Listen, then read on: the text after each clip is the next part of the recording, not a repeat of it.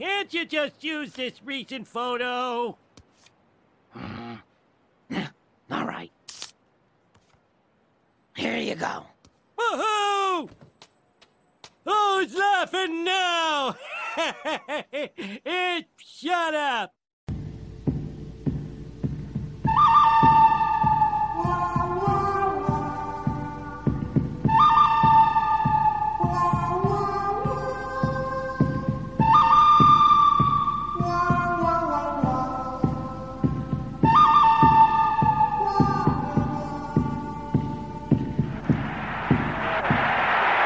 Nystrom's really getting some good right hands in.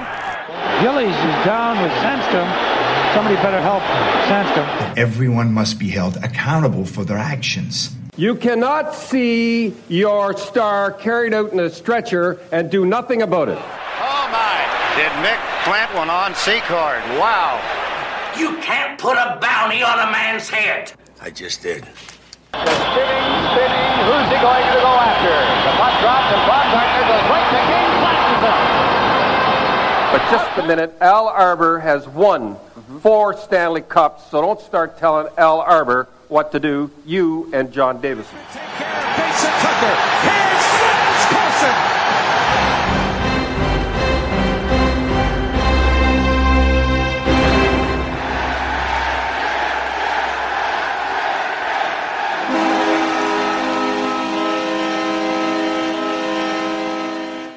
This is Coliseum Chronicles, The Penalty Box, your source for Islanders Enforcer talk.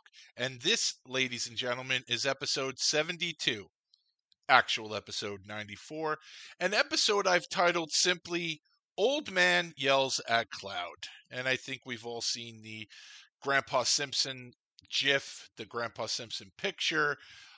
We all know what that means. Generally, the old man yells at cloud concept is used by young people who don't fucking know better. But before I do that, if you're new to the show, generally this is an autograph-driven show, is about what I was going to say. An interview-driven show. I interview Islanders organizational enforcers. I do my best to bring you the backstory, the stories behind the job, the stories behind the player. And my goal in those interviews is to leave no unturned stones. As impossible as that may be, I think I do a pretty good job with that. So these solo episodes are pretty much just to get through the holidays. It's a busy time for everybody, including the guests. And I want to put something out as opposed to putting nothing out. But if you are new to this show, thanks for checking me out. And come the new year, there should hopefully be 2 voices on these recordings, one being a former pro hockey player, former pro athlete, and not just me. I understand nobody generally tunes in to hear my voice, and nor do I blame them. But first things first, as always, if you're on social media, this show has social media accounts on Twitter, Facebook, and Instagram. If you're on Twitter, please check out at CollySinBinPod. On Facebook, facebook.com/Coliseum Chronicles Podcast, and on Instagram, Coliseum_Chronicles_Podcast. Oh man, already. Hold on. Let me get a drink. Sorry about that. Okay, so check out those social media accounts. Basically, what you'll find on there, any show updates, Islander organizational enforcer birthdays. For instance, today is December 15th, and it's Conrad McKay's birthday. So as an Islander fan, strictly NHL fan, you might go, who's Conrad McKay?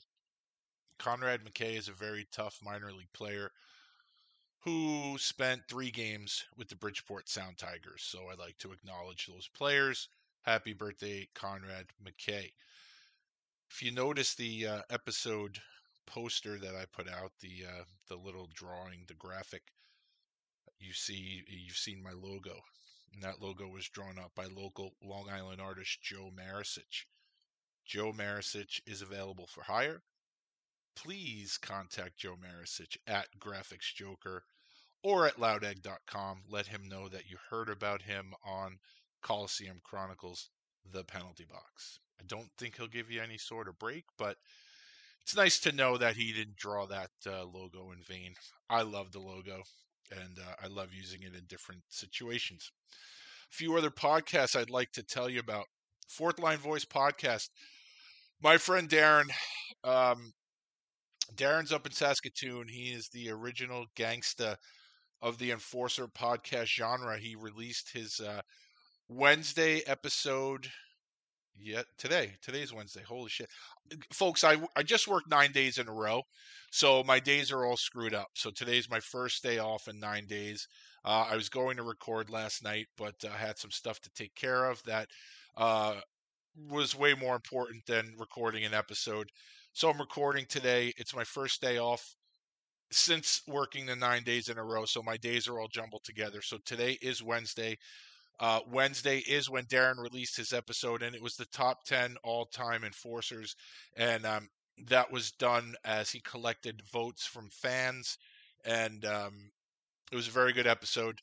He turned me on to some Christmas music that I've never heard of, and I don't know if they're Canadian or not. Somebody called Boney M. Never heard of it, but I did look them up on the YouTubes, and got through maybe 15 seconds.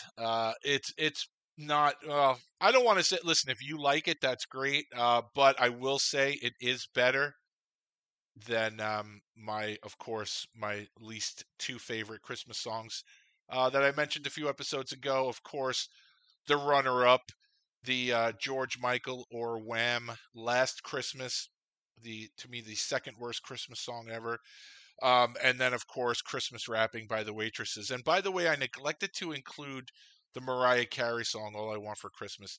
It's not the worst song in the world. It's just overplayed. And, I've heard it a million times already. So that would definitely be in the top three. But the top two are cemented. But Boney M, I don't know. I don't know about that. I will admit I did not give it a long listen, so maybe I'm not the best judge, but I never heard of them. I had never heard of them before today. So Darren mentioned them today in his episode. Great episode. Check it out. Darren does 2 episodes a week on Sundays and Wednesdays, and check out his back catalog. Great guest for sure, and he always does a great job.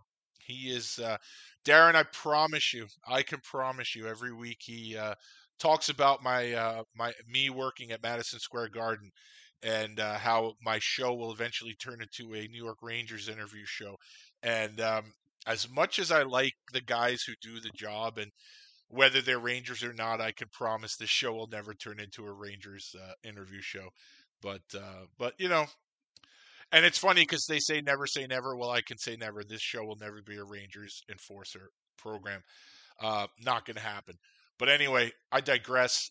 Fourth Line Voice podcast. Check out his back catalog. Really, really great stuff. Almost every one of his guests is top notch, or were top notch. I believe I've been on there twice, so that would eliminate 100% of his guests. So, Fourth Line Voice podcast, also on the YouTube's Fourth Line Voice YouTube channel, over 2,600 fights. And now that Darren has moved into his new house in the upscale section of Saskatoon, I'm expecting way more uploads of hockey fights, because as we all know, if you've ever watched a hockey fight on YouTube, chances are it was on the Fourth Line Voice YouTube channel. So definitely check out his show and that YouTube channel. Alec Olensalin down in Florida. Darren says he's in Land O'Lakes, but I don't think he is. I'm not sure. I don't know where he is down there. I know he's down there somewhere close to where the Everblades play, because he's diving headfirst into the East Coast Hockey League. Alec hasn't had an episode maybe in a week and a half or so. Latest episode was a solo effort. Are You Happy, NHL? So I would definitely check out Alec's back catalog as well. Again, similar to Darren, really, really amazing guests, and some really good solo episodes. And the cool thing, like I always mention that Alec does, is he does some live episodes on the Enforcer Appreciation page on Facebook. Very interactive show with people from the page. So it's not just Alec talking himself; he's answering questions, and then there are some times where he has a guest on too. So that is something I couldn't. Jesus, it's probably very simple, but my old brain can't adapt to something like that. So check out the Five for Fighting podcast. Check out the Enforcer Appreciation page on Facebook as well. It is now time for the 2021-22 Islanders Fight Report. And I guess I can just call it the Islanders Fight Report because the New York Islanders are the New York Islanders and the Bridgeport Sound Tigers are now the Bridgeport Islanders. So I don't know. I'm still missing the Sound Tiger name and logo, but they don't really care what I miss, what I think. So it looks like I have no new entries for the Bridgeport side of things. The last entry was Mike Cornell against Zach Dalpe of Charlotte. I don't believe I mentioned that one.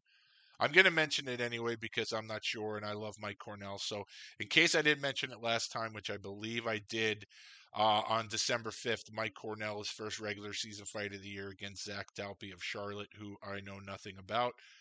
Now that I'm saying it, I think I did mention it. But it doesn't hurt to mention it twice. Mike's a good dude, tough, hard-nosed player. He deserves the extra mention. For the Islanders side of things, two new entries since the last time we spoke on December 9th. Zdeno Chara tied Matt Martin for the team lead in majors this year with 2, rematching Yakov Trenin of Nashville. And first fight they had, I actually went back and watched it. Trenin dropped him with a pretty good punch. He buckled him. He didn't drop him. Definitely landed a good punch on Chara. But this time, Trenin is with Nashville, and Chara fought him. And 2 days later, Chara decided he wanted to take over the team lead by fighting Mason Geertsen of New Jersey. You've heard me mention him before. He was the guy that was with the Rangers last season that I really thought if they really wanted to make an impression after the whole Tom Wilson thing with Panarin. It was Panarin, right? Not Crapo Caco. Panarin, I think. The whole thing with Wilson. They had a guy in house, Mason Geertsen, who they could have called up, and I'm sure he would have went after Wilson right away. But instead, they Mickey Moused it a little bit. But I guess in hindsight, it was the best thing for them. They ended up with Reeves and Tenorti and Gerard Gallant as coach. So I mean, you can't really argue with what's happened this season. But last year, it was still a little embarrassing that they didn't even call up Geertsen. So Chara fought Geertsen on December 11th, and that was Chara's third fight of the year. He now is the team leader in fighting majors for the New York Islanders. And not to be outdone, let me tell you about the Riptide. Riptide had their first fight of the regular season. Jake Fox fought a gentleman named Robert Hudson of the Georgia Swarm.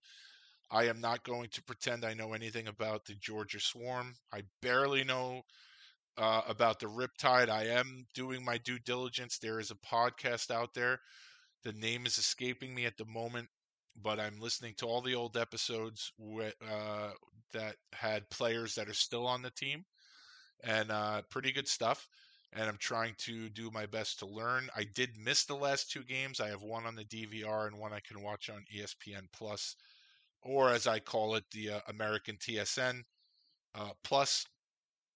So I have to catch up with those games, but my enthusiasm has not waned at all, which is why I'm adding the Riptide to the fight report. So good on Jake Fox for the first fight of the season for the Riptide. So as I said, the title of this episode is "Old Man Yells at Cloud," and my wife is fond. Well, and my kids, they're fond of calling me the cranky old man. I get Boomer a lot. I get Walt Kowalski a lot. All that stuff is fine with me.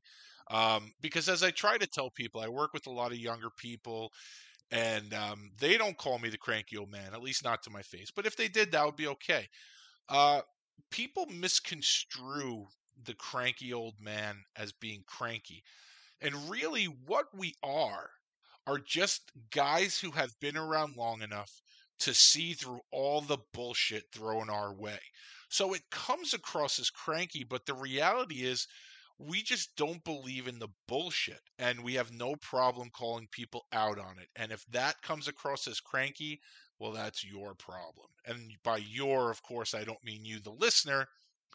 I mean that sector of people who insist on using the whole cranky old man thing. Then you always get the people who double down, cranky old white man, because of course it, everyone has to make it racial, race, everything is racial now. So cranky old man is not good enough where they have to go cranky old white man. And of course, who says cranky old white man more than any other group? Young white people. So lame, but that's okay. But call me cranky old man. I am completely fine with it. So this episode is basically stuff that I have jotted down that has caught my attention. Now, the problem with doing a once-a-week show, or in this episode's case, once every 9 or 10 days, is that stuff gets old. So I'm going to talk about some things that are not even in the news cycle anymore. But I have to talk about it. Not that I have to talk about it, but I want to bring it up. And so let's talk about a few things. And if you've already, your brain has moved on from these topics, then I don't know what to tell you. But this is stuff that I've jotted down that I wanted to bring up. The first thing, and depending on where you live, you may have one of these in your town or your city. We definitely have it here in New York. Now, with COVID, I missed out on it the last, I guess, is it 2 years or 1 year at least? But every December, there is a thing in New York City called SantaCon. And what it is young people get dressed up as Santa, as elves, any number of Christmassy things, reindeer, I guess. But it's mostly Santa. And to be honest with you, slutty elves. And they take the train early in the morning and head to New York City, and it's basically a pub crawl. And they're one of the most annoying fucking groups of people that you will ever encounter. Now, I am not against drinking. I have the odd beer every now and then. I've never been a huge drinker, but I've always said there's certain moments in your life that you need to celebrate with a steak and a beer. And, there are times you need to unwind, pour yourself, a scotch or a bourbon or beer or whatever. Just, whatever, just unwind with a drink. But I've never understood, and I never will understand the whole thought process to looking forward to a day where your whole day is revolving around getting absolutely shit hammered by 1 p.m. And then you have to get home. I don't understand it. And every year on the day of SantaCon, I forget that SantaCon is coming up. And when do I realize it? When I pull up to the train station and see these idiots on the platform. And then it's too late because, well, I can't take the day off now. And it's mind-boggling to me. So here's the other thing. Most of these kids seem way too young to be drinking. Now, again, I'm not naive. I know that some people look young and they are 21. But I saw a bunch of people this year. It was, come on now. I don't know how many of those IDs said McLovin, but yeah, there was a lot of people that participated in this stupid SantaCon this year that were definitely underage. And now, here's the other thing. So my sons don't participate in this, and, it is what it is, okay? I guess my thing is I have a niece, and she's 18. And she did not participate in this, and I'm very happy about that because we all want to say that men and women are equal. And yes, men and women are equal. And I'll be honest with you, I think women get the nod because women are the ones who keep this species alive. And if you have someone in your life, if you have a wife or a girlfriend, even an ex-wife that's the mother of your children, if you've ever been in a room with a woman giving birth, I don't think you can disagree with me. And I know that there's a certain segment of the ladies out there that dismiss the whole childbirthing thing, like, oh, that's because that's what we're supposed to do. But it really is a magical thing. So when you see it happen, it's really just the most amazing thing you'll ever see. And whether you're the president of a company or a CEO, I don't really give a shit. Giving birth is the most magical thing a person could do, and men can't do it. So yes, men and women are equal up until it comes time as far as creating the species. Then women, of course, blow us away. But you know where men and women aren't equal? First of all, in the holding of alcohol, the handling of alcohol. And then if I had a daughter and I know she's out there and she's getting drunk and she's getting hammered, that's pretty terrifying to me, because now she's out there with a group of guys, and these are all young people, and they're all horny and everything like that. Their inhibitions are low. Yeah, it would make me nervous to have my daughter out there, way more nervous than having my son out there, because you just don't know what's going to happen. So I don't know if that makes me sexist.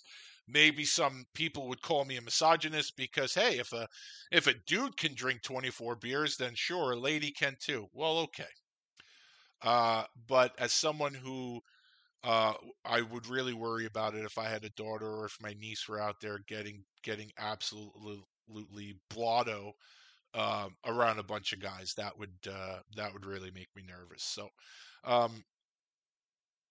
like I said, what I need to do really is put a note in my phone or set an alarm for like September and find out when SantaCon 2022 is, and make sure that I am not in the city that day. And, then basically, so they go in, they're all full of piss and vinegar, and they all got their beer, and they can't wait. And then really starting around 2 or 3 o'clock, some of them start making their way back to Penn Station, and they're just groggy and drunk, and some of them are fucking vomiting on each other, and they got vomit on their little Santa suit and everything, and they smell like shit, and now they got to get back on the train. And there's a steady stream of these idiots on the train going back east for the whole day. So yeah, you know what? Fucking grow up. All right, I mean, really, grow up. So here we go. So we're off to a good start. If you wanted the cranky old man thing, here we go. We're off to a good start. I know it was a few days ago, but I want to congratulate the New York Islanders for getting their first ever win at UBS Arena, beating New Jersey. Yes, it seemed like it was never going to happen, but it did. They've subsequently not won there since, but I think they've only played one game. I'm not sure. Again, the last week and a half is just a blur. They lost in Detroit last night. So, but congratulations to the Islanders' first win at UBS, which today, of course, came out with this thing where now if you go to UBS, you have to wear a mask unless you are one year and 350 days old. I don't know. It's 2 and up. 2 and up. You need a mask now at UBS. And it's not even that, oh, well, unless you're eating or drinking, then you don't need a mask. So, as you may imagine, a lot of people on social media are not happy with this. A lot of people on social media are protesting this. And a lot of people are saying they're not going to do it. It'll be interesting to see how they handle this. I honestly think this is a cover your ass type thing for UBS, and similar to when UBS put signs out saying that there's no honking allowed in the parking lot, and there's no tailgating allowed in the parking lot, because how do you police that? The tailgating you could police, I guess, technically, if you want to go and bust people's balls after they're set up, you could go and I don't know. But I mean, the honking, what are you going to do? Have people stationed every 5 feet, and the minute someone honks, you're going to throw a ticket on their car? Like, it's just, they put signs up. It's cover your ass. And that, I think, is what they're doing with this mask thing. They're trying to cover their ass because I don't exactly know how you exactly enforce that. But, hey, I've already made my feelings known on this and the vaccine. And, the goalposts, they keep moving it. 10 days turned into 2 years. And, it's just, I don't know. I'm fully vaccinated. Not that I want it to be, but I am. And it used to be where if you're fully vaccinated, you don't need a mask. Now you need a mask. It's just, what do the kids call it? Sus or sketch?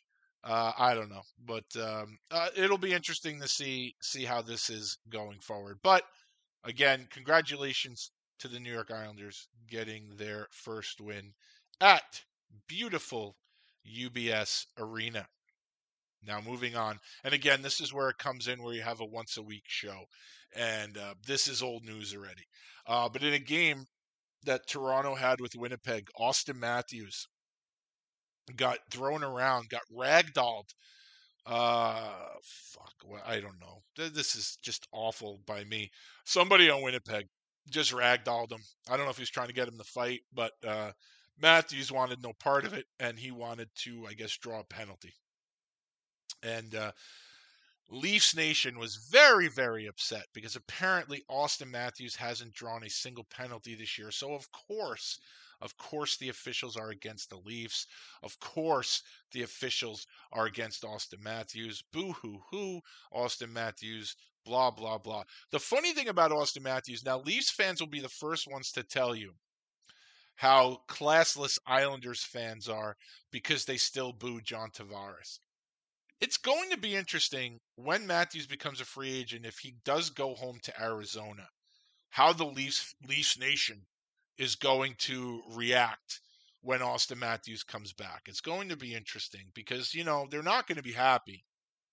And also the way that John left here, and again, I don't hold him 100% culpable. I think Garth Snow is just as much to blame. Talked about it on the DeFazio interview.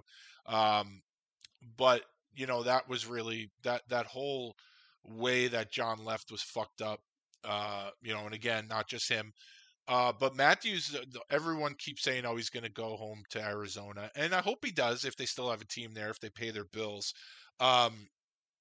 It'll be interesting to see how Leafs fans react. But anyway, so Matthews, Leafs fans are going nuts. Austin Matthews, this is this. And people, of course, because Leafs fans are so fucking annoying, so people were ready to take shots at them and Matthews and everything. And it's funny because Leafs fans will talk about, anything they want until it's, and I mean, I guess it's not Leafs fans. Maybe they're just, their numbers are so big that it just feels that way.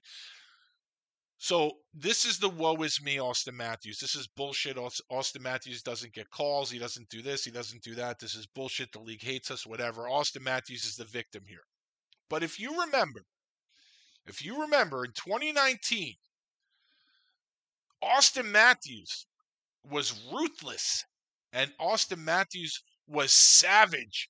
And what a burn he put on Scott Sabourin when him and Matthews were kind of tied up and Austin Matthews made a motion to look at the back of Sabourin's jersey because he didn't know who Sabourin was. So that was a sick burn by Austin Matthews. And that was roundly applauded by the blue and white. That was fucking hilarious. Wow, that was fucking great. Austin Matthews is savage. Well, yeah, I mean, it was disrespectful, I think.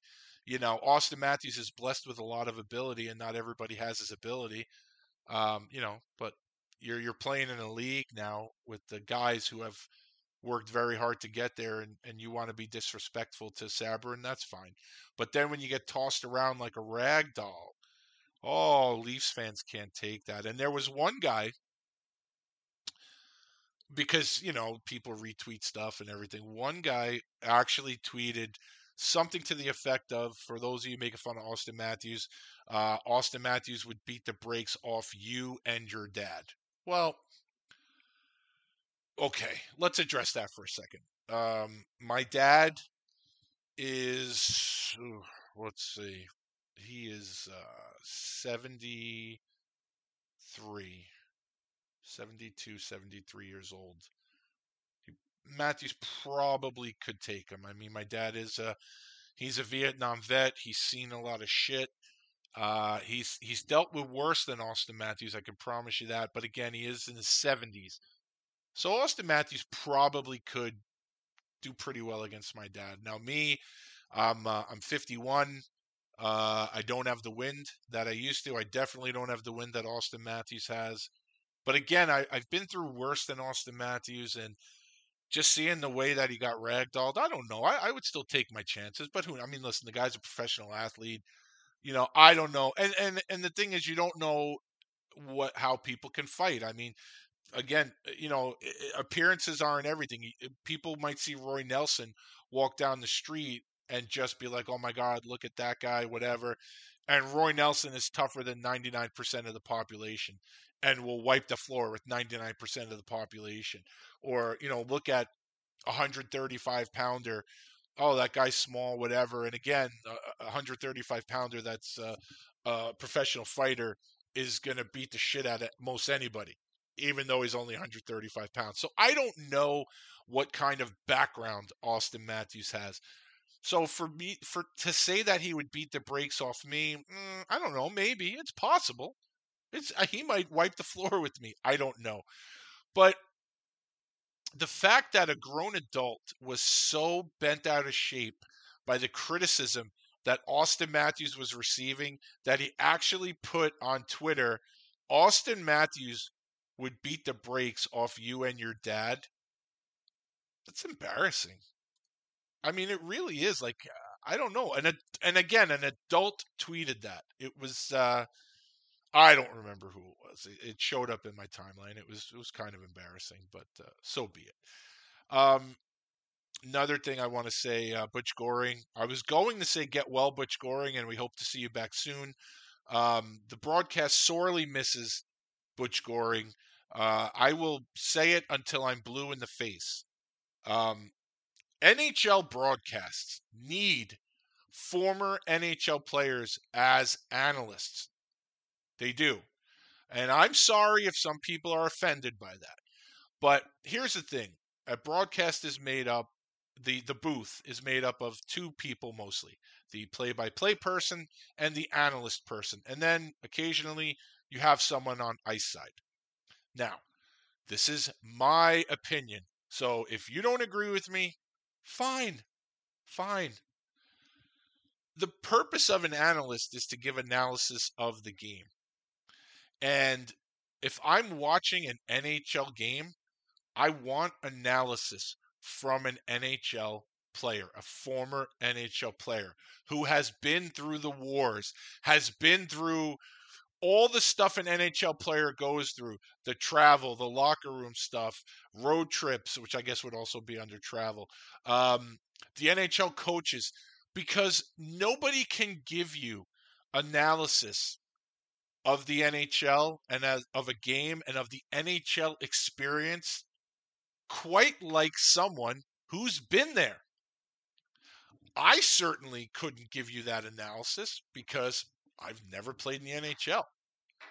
So I'm not talking out of both sides of my mouth here because I'm not saying I can do it. I can tell you what I think, but it's not coming from a place of personal experience. So, and I know Butch gets a little goofy at times, and it's sort of like I equate it to people who are old enough to remember Phil Rizzuto doing the Yankee games. He was a character, and he was great. Did he give you spot-on analysis all the time? No.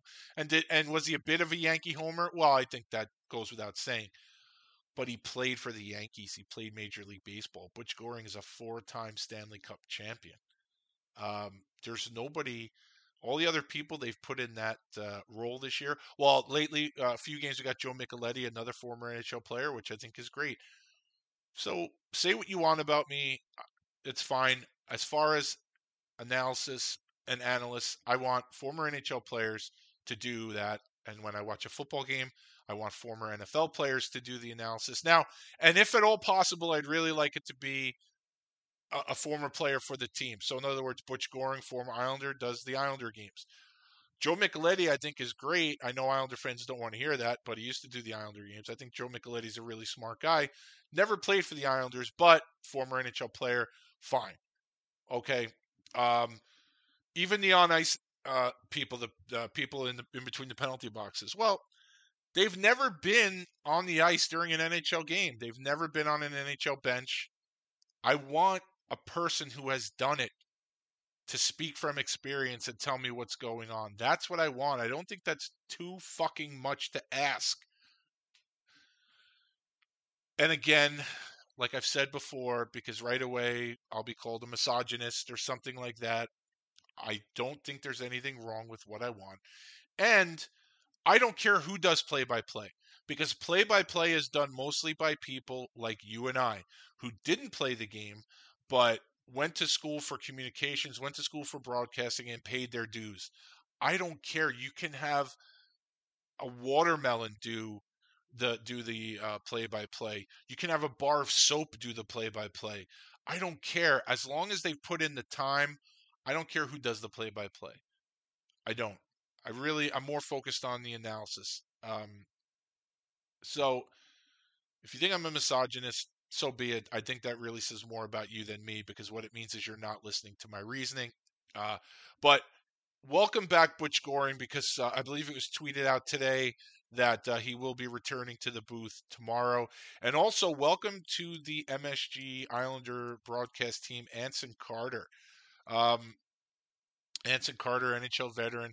I don't know if it was in the interview I did with Graham Townsend or the interview I did with Kevin Kaminsky. I can't remember, but I tell them I'll never forget the first time I saw Anson Carter play live and just watching that dude skate. It was literally like his blades were not touching the ice. Just an unbelievable skater. Really, really talented hockey player. He's really good on TV, really good on the mic, and having another former NHLer on the team, it's fantastic. You can never have enough former NHL players doing analysis on an NHL game. That's my opinion. So, in case you haven't heard, the NHL has postponed some Calgary Flames games because the team had 6 players. I think it was 6 players. If not, it was 6 total people affiliated with the team that had COVID. So they postponed the games, which I think is a smart move. But it wasn't too long ago that another NHL team had 8 guys out, and I think it was 8 players and 3 staff members that had COVID, and they made them play a lot of games before they started postponing those games. Who was that? Oh, right. That was the Islanders. Now, I am not... Listen, there are a lot of opinions on Facebook and Twitter and Instagram. And, of course, every fan base thinks that the league has it in for their team.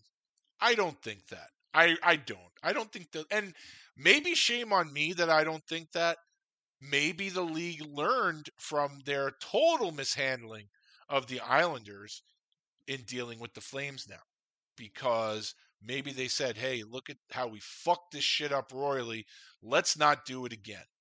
And if that's the case, well, then good on them. But it did seem pretty ironic that they postponed the games for Calgary and after the whole fuck up with the Islanders. So it's just a little weird. But again, the league does not have it in for the Islanders. And again, if you're an Islander fan that feels that way, maybe you're telling me to shut the fuck up. But it's true. I just can't see the league going, yeah, we're going to screw the Islanders. So, but we're going to worry about Calgary. Matt Barzal in COVID protocol. He now will miss 9 more days and 4 more games. And, he's a key piece to miss. I think, right now, I would say that the 2 most indispensable pieces on this team are Ilya Sorokin, who is playing his bag off every night. This kid is unbelievable. And he, to me, is the most irreplaceable player right now. and Anders Lee. I mean, those are the two guys that I don't want to lose for an extended period of time. I don't want to lose Barzal either. But you know, as far as Barzal, I don't know if he's asymptomatic or not. And as far as the people associated with Calgary, I just hope everyone gets well soon and feels better, and let's get the league going. But it all kind of leads into what I was saying, I believe it was last week, about this bullshit with the Olympics. So I think the NHL has come under some fire lately about sending the players to the Olympics, and I said, fuck the Olympics. You know, sending the players to fucking China, where this all started, by the way. I know that I don't think you're supposed to say that because you'll hurt people's feelings, but everything started somewhere, and COVID started in China. So it would kind of be like, let's see, what if the Olympics, why don't we send players to Chernobyl after that fucking disaster? The Olympics, yeah, they're in Russia, but they built a rink near Chernobyl. So we're just going to send the players to Chernobyl and hope for the best. Why don't we do that? You know, or 3 Mile Island or whatever. Name any fucking catastrophe and let's send our players there. The players, now the NHL has left it up to the players. And again, I kind of think that's a cover your ass thing. Have some fucking balls and say, no, we're not sending our players there.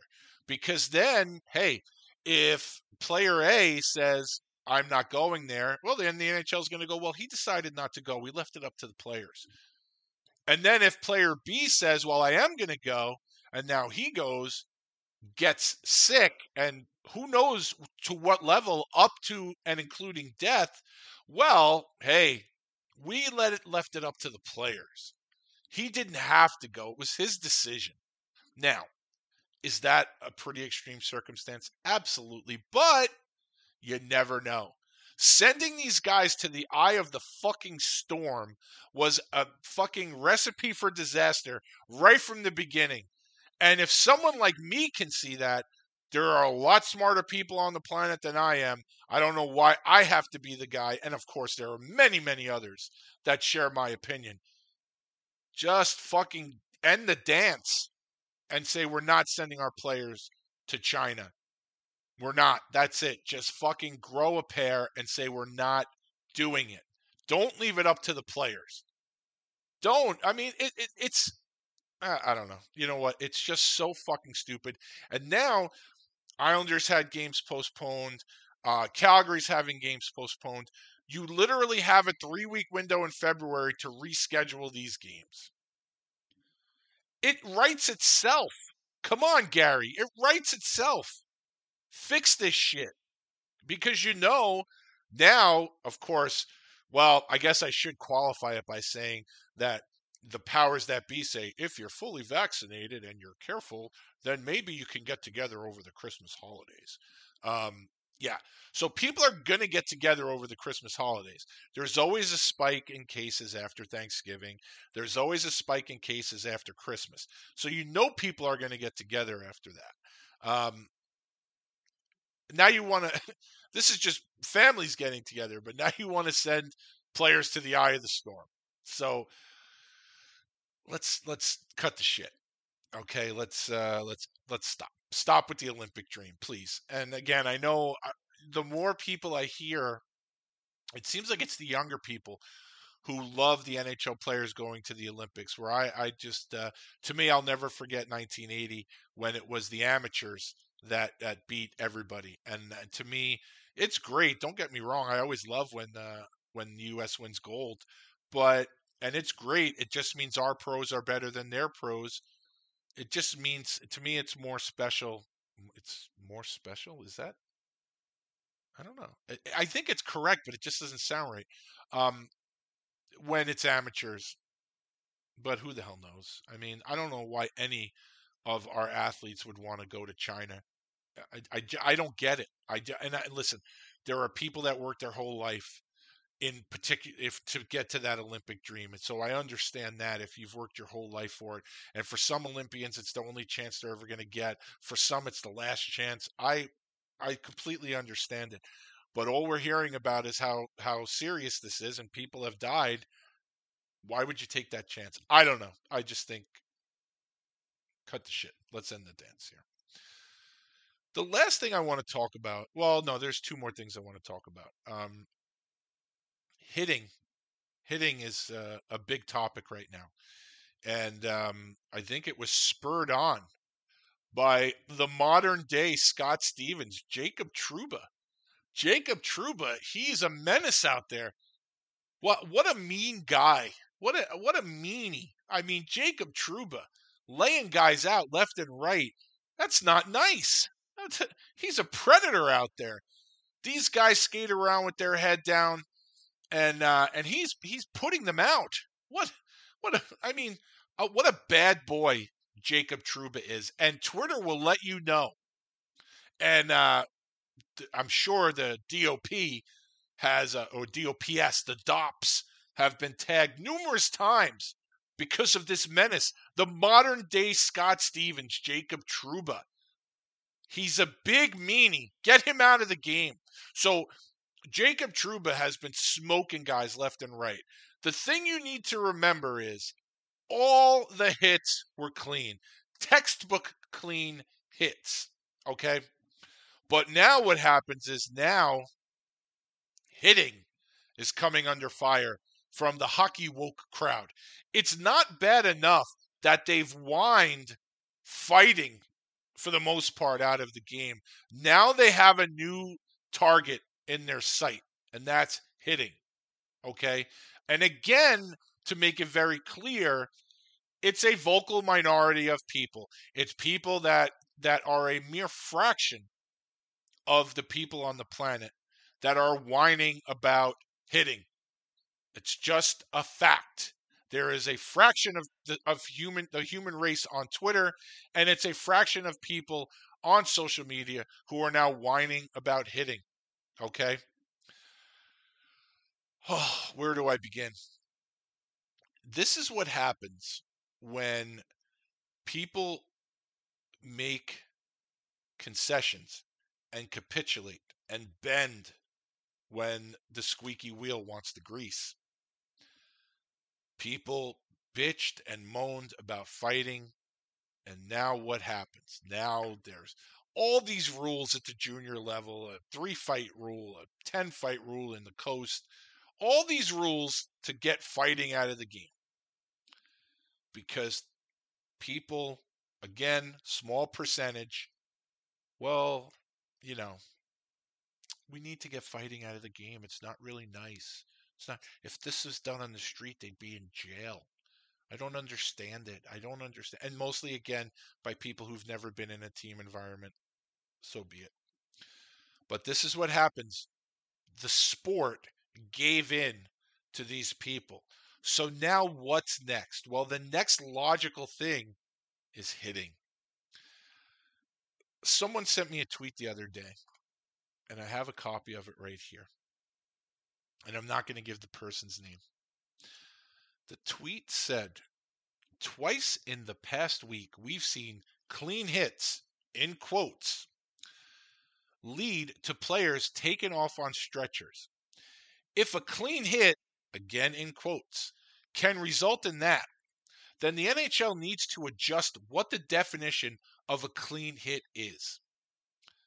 This person obviously is not happy with clean hits. And then the tweet after that says, the replies are rather, and this is the same person, the replies are rather informative, just filled with misogyny.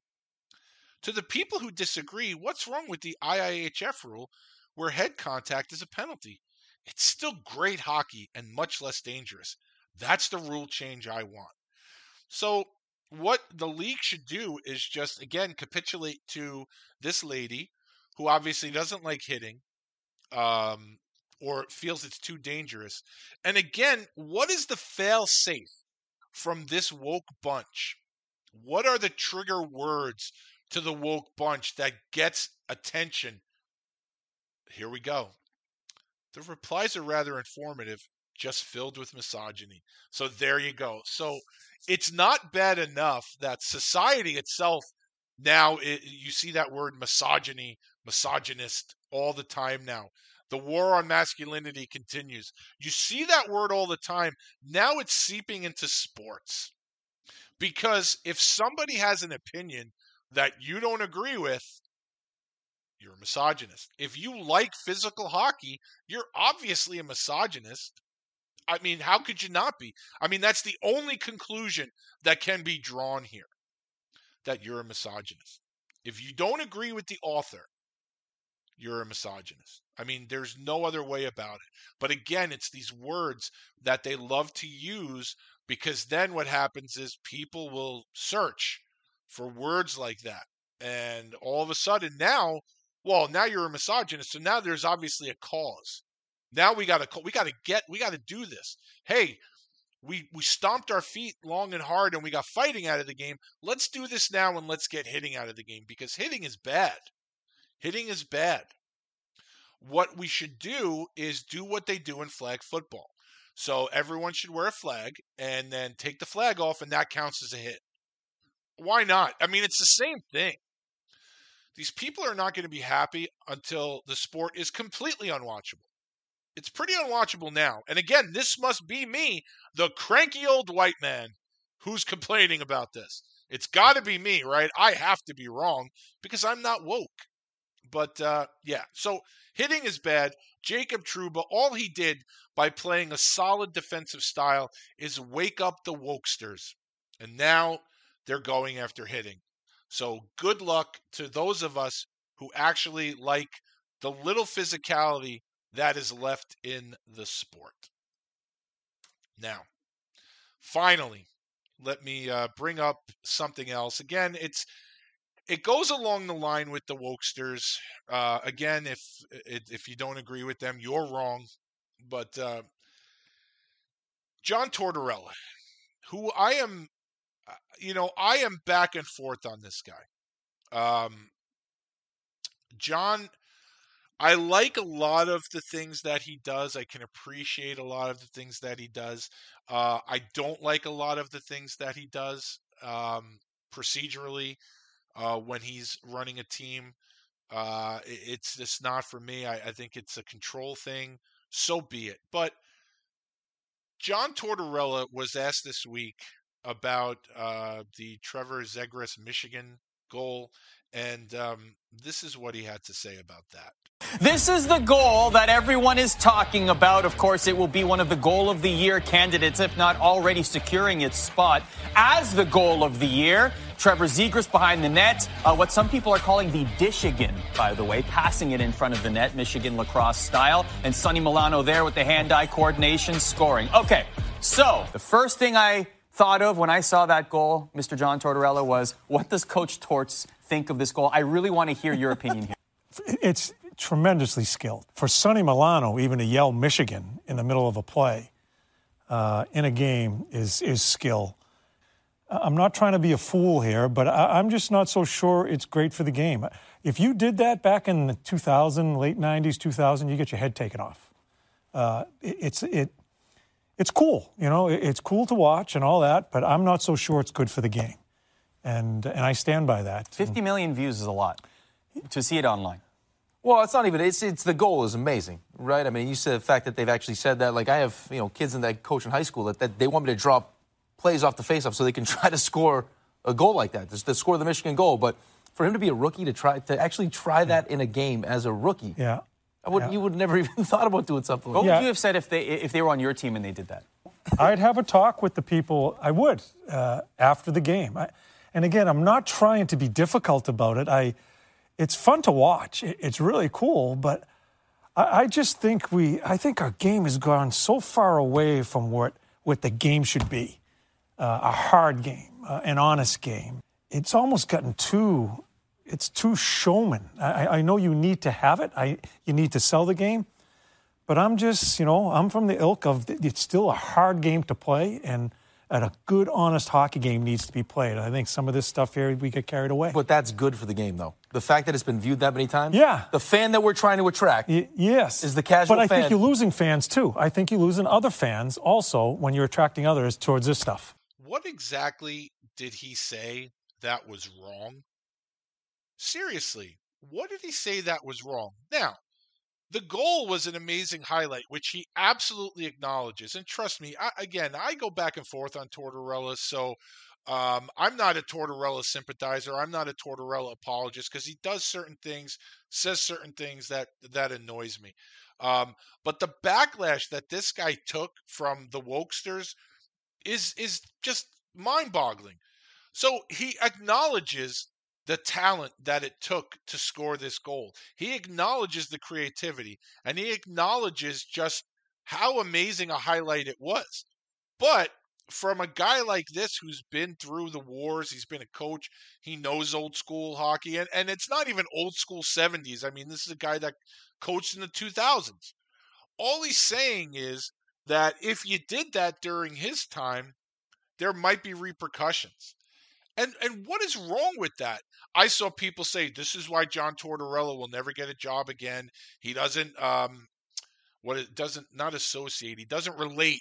He doesn't relate to the younger players. Well, I mean, I don't know if that's true or not. And you know who else doesn't know if that's true or not?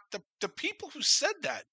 You're not in the locker room with him. You don't know the relationship he has with younger players. All he's really trying to say is that he doesn't know if it's good for the game. Because John Tortorella was raised during a time where not everything was a quick hit highlight. These kids, these players now, the people that are commenting on this, the teenagers, the Gen Zers, these are people that were raised, and the sports fans that were raised on ESPN highlights, that love the quick hit highlights.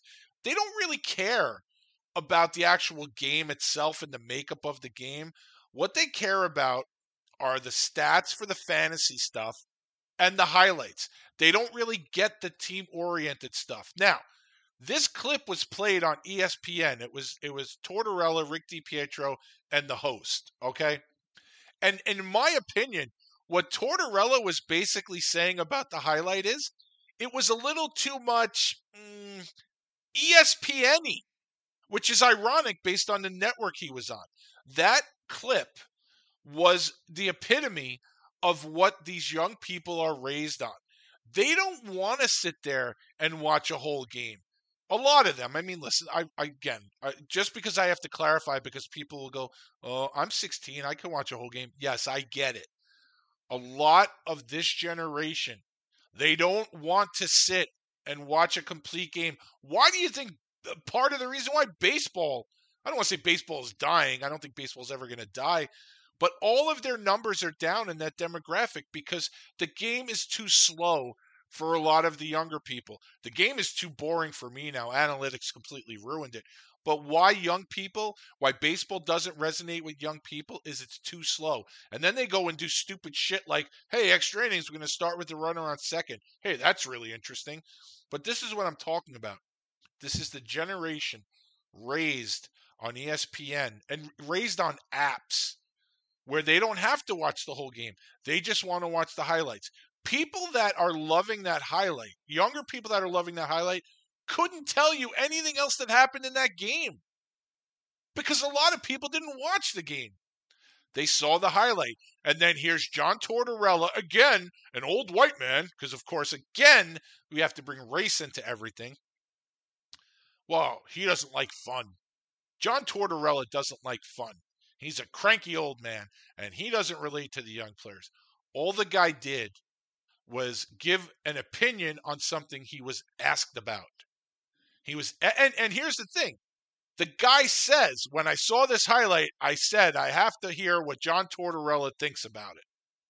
Yeah, of course you do, because you knew he wasn't going to like it, or he was going to have something to say about it. He wasn't going to gush about it. So of course you wanted to hear what John Tortorella has to say about it. So he basically says it. And then the network that they work for, ESPN, is the biggest guilty party of the way this generation watches sports. They watch sports for the highlight. They watch highlights. They don't watch games. They watch highlights. They look at stats because they care about their fantasy team, and it's like they all bet. They all bet. So they don't care about the nooks and crannies of a game. They don't care about the nuts and bolts of a game or a team concept because they don't give a shit about the third liners, the fourth liners, the fifth and sixth defensemen, the role players. They don't care. They care about the fantasy players. They don't want to spend 2.5 hours watching a game. They want to watch a minute and a half highlights and think they know everything. So, but again, these are the people that are criticizing Tortorella. And all the guy did, John Tortorella has more hockey experience, more NHL experience than every single person that criticized him on social media. It's just a fact. It's just a fact. But again, because John Tortorella is old school, well, now the game has to get rid of him. Meanwhile, you got people on, I think it was Bryce Davidson today. He replied to and if it wasn't, I apologize, posted a clip of some people that work for The Athletic talking about hitting. And they were, I think, had they let the camera run a little bit longer, they were near tears. They were so upset. But these are the people that we're going to listen to now when it comes to hockey. You gotta be fucking kidding me. You gotta be kidding me. But again, why would they stop? All this game does is bend over and listen to these people. They don't give a shit about the fans they have already. All they're worried about are the new fans who don't appreciate what hockey is supposed to be. They just want the new fans who want it to be fucking milk toast. Hey, it's nothing. No hitting, no fighting, no life. Let's watch the IIHF. Because is there anything more exciting than watching, I don't know, oh, God, Finland play Kazakhstan in a game where no hits are thrown, no fights are happening? I mean, doesn't that just scream excitement? It screams excitement. Because again, if you pay attention, the IIHF, I would imagine their most watched games, because I believe, and again, I believe that's the governing body of the Olympics. The games with the highest ratings, of course, would be U.S. and Canada, because they're the ones that the people are most interested in. But let's do everything like that. Let's have all international rules. Let's make the rinks the size of Lake Michigan. And let's make the boards out of pillows, because we don't want anyone to get hurt in a collision sport. There's already a brand of hockey that's like that. It's called bubble hockey. Nobody gets hurt in bubble hockey. And it's just about as exciting as a lot of the games that people want to create now. Make the game of hockey now. Just watch bubble hockey. With that, ladies and gentlemen, that concludes this episode of Old Man Yells at Cloud. I hope that for those of you who voted in my poll, whether I should do it after a good night's sleep or do it after 9 straight days of work, hopefully this has satisfied your bloodlust for angry me. And again, I'm not angry. I'm just sick of the bullshit. So I guess this is the funny part of the podcast where I tell you, hey, if you liked what you just listened to, please consider subscribing to the show. And if you have a moment, please like the show, rate the show, and review the show. It gives me greater visibility, because why should you be the only one to enjoy this absolute train wreck of an episode when we can spread the word of this menagerie to everybody else out there? So, if you don't mind doing that, that was great. And if you enjoyed the episode, that's even better. I just had a lot of stuff I had to get off my chest, and I guess that's about it. So, as I always say when I sign off, thank you, everybody, for listening. And to all you people out there, everybody, please stay safe.